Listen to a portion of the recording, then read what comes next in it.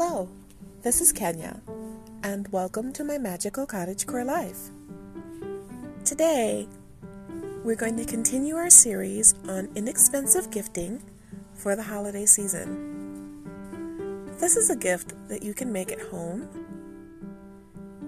You can put it in a container that could be as simple as a mason jar, or you can get a little fancy and go to one of the stores of $1 or more, or £1 or more, depending on where you're listening to this podcast,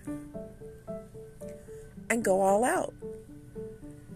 If you are fortunate enough to have access to glazed wooden jars, you can use that, or you can use the earthenware pots that have the proper container tops. Because today we're going to talk about a gift that's a little bit indulgent, but won't cost you a lot to make and will be well received by someone who would get it from you. And I think it's fun. So take out your big book of stuff and turn to the section on herbal items. Maybe the remedy section, although it's not really a remedy, but it could be for relaxation, because today we're going to talk about how you can make bath vinegars. Let's get started.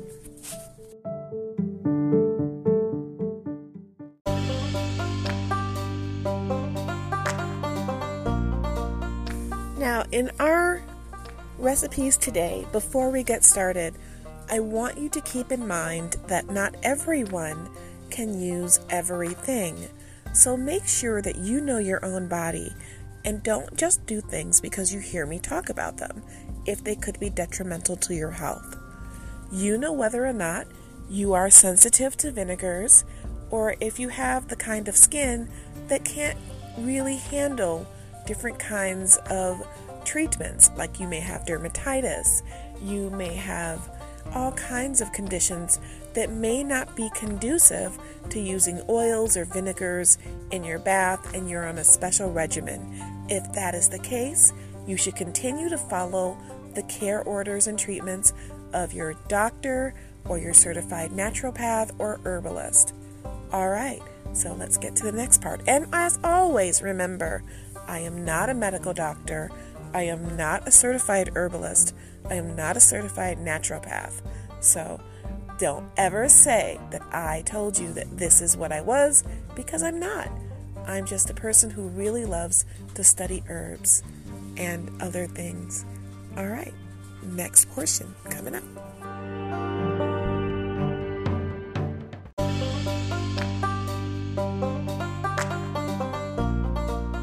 So your next question may be, why would I want to have an apple cider vinegar or other kind of vinegar bath?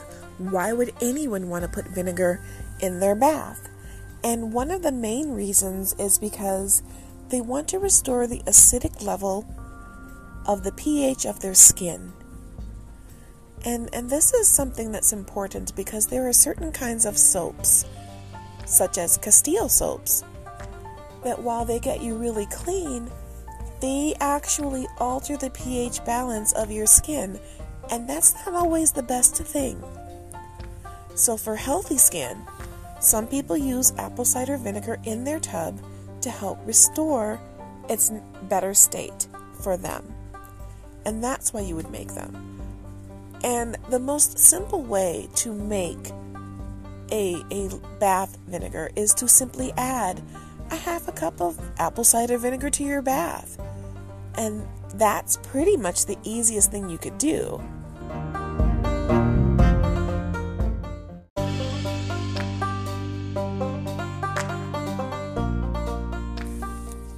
But you don't have to stick with just that small amount and that simple form, because I'm starting you off with just a little bit to see how it reacts to your skin and how you react to it.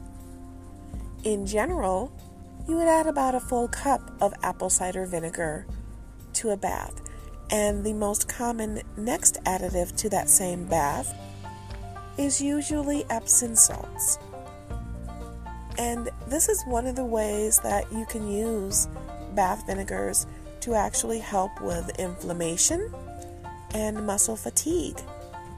So adding those two items to your bath can be very soothing and therapeutic. However, you don't have to add Epsom salt. You could actually add oat flour. That is another option. But let's not forget the main option that would be coming to your mind in this podcast is next.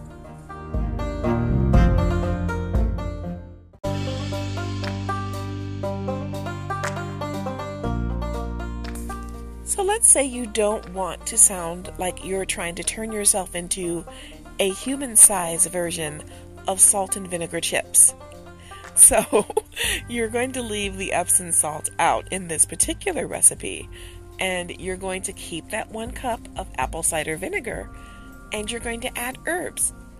Keep in mind that when you add herbs to your bathtub, that because we don't want to clog our drain, you can easily put them in refillable tea bags.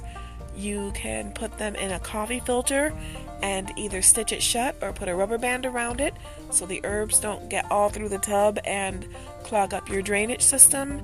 Or you could even go so far as to bundle them depending on the kind so that they don't go anywhere. What kind of herb would you bundle and not go everywhere? I'm not sure, because most of the time if you put it in there, it's going to get away from you. But I do know that if you bathe in lemongrass, if it's fresh, it doesn't necessarily break off. And that's something you could think about doing. But other than that, there's not a lot of herbs that I would trust to not break off, especially if it's a wide leaf. I mean, that's just me. But you can definitely add herbs to your bath, but you don't have to stop there.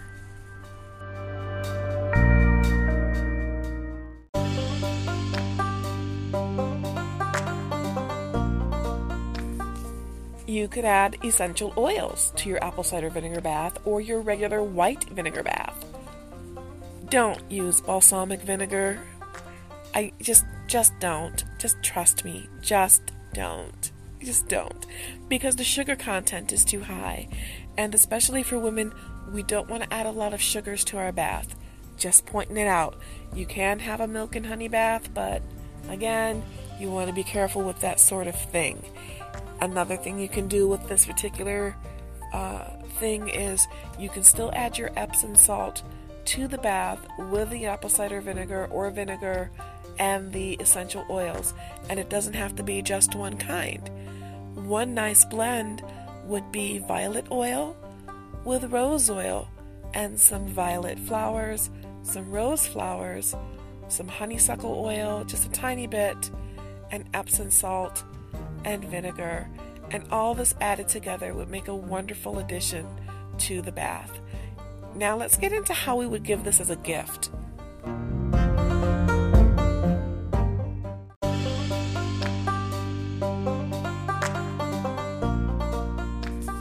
If you just want to make it a really more elaborate setup, you could definitely have a container of Epsom salts that have been infused with essential oils.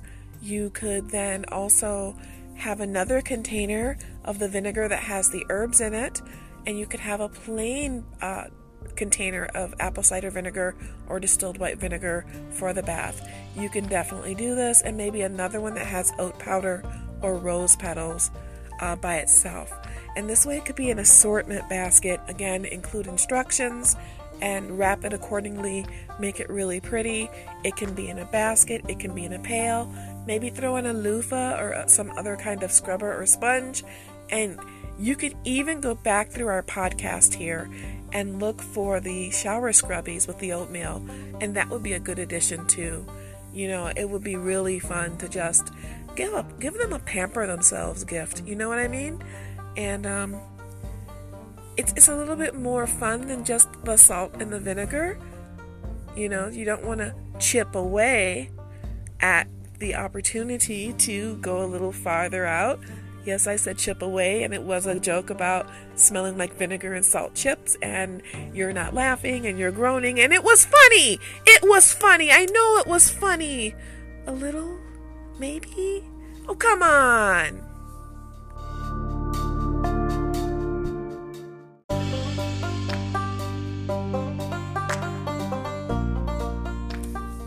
And I think we've come to the end of this particular offering. Don't be shy. Make sure that you express creativity in whatever it is you want to give. Just a little drop, or 5 or maybe 20 of an essential oil and some vinegar in a pretty jar. Maybe put a cloth on the top with a ribbon, and you've got a unique gift that doesn't cost a lot. Now, if you don't have the essential oil, you don't have to use it.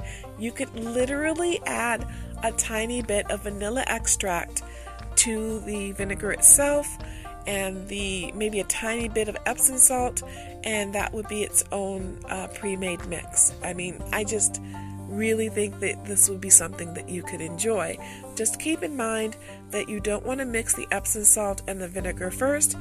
You can infuse both of them separately. I am not a fan of putting them together before they're supposed to be used. They should be added to the bath separately.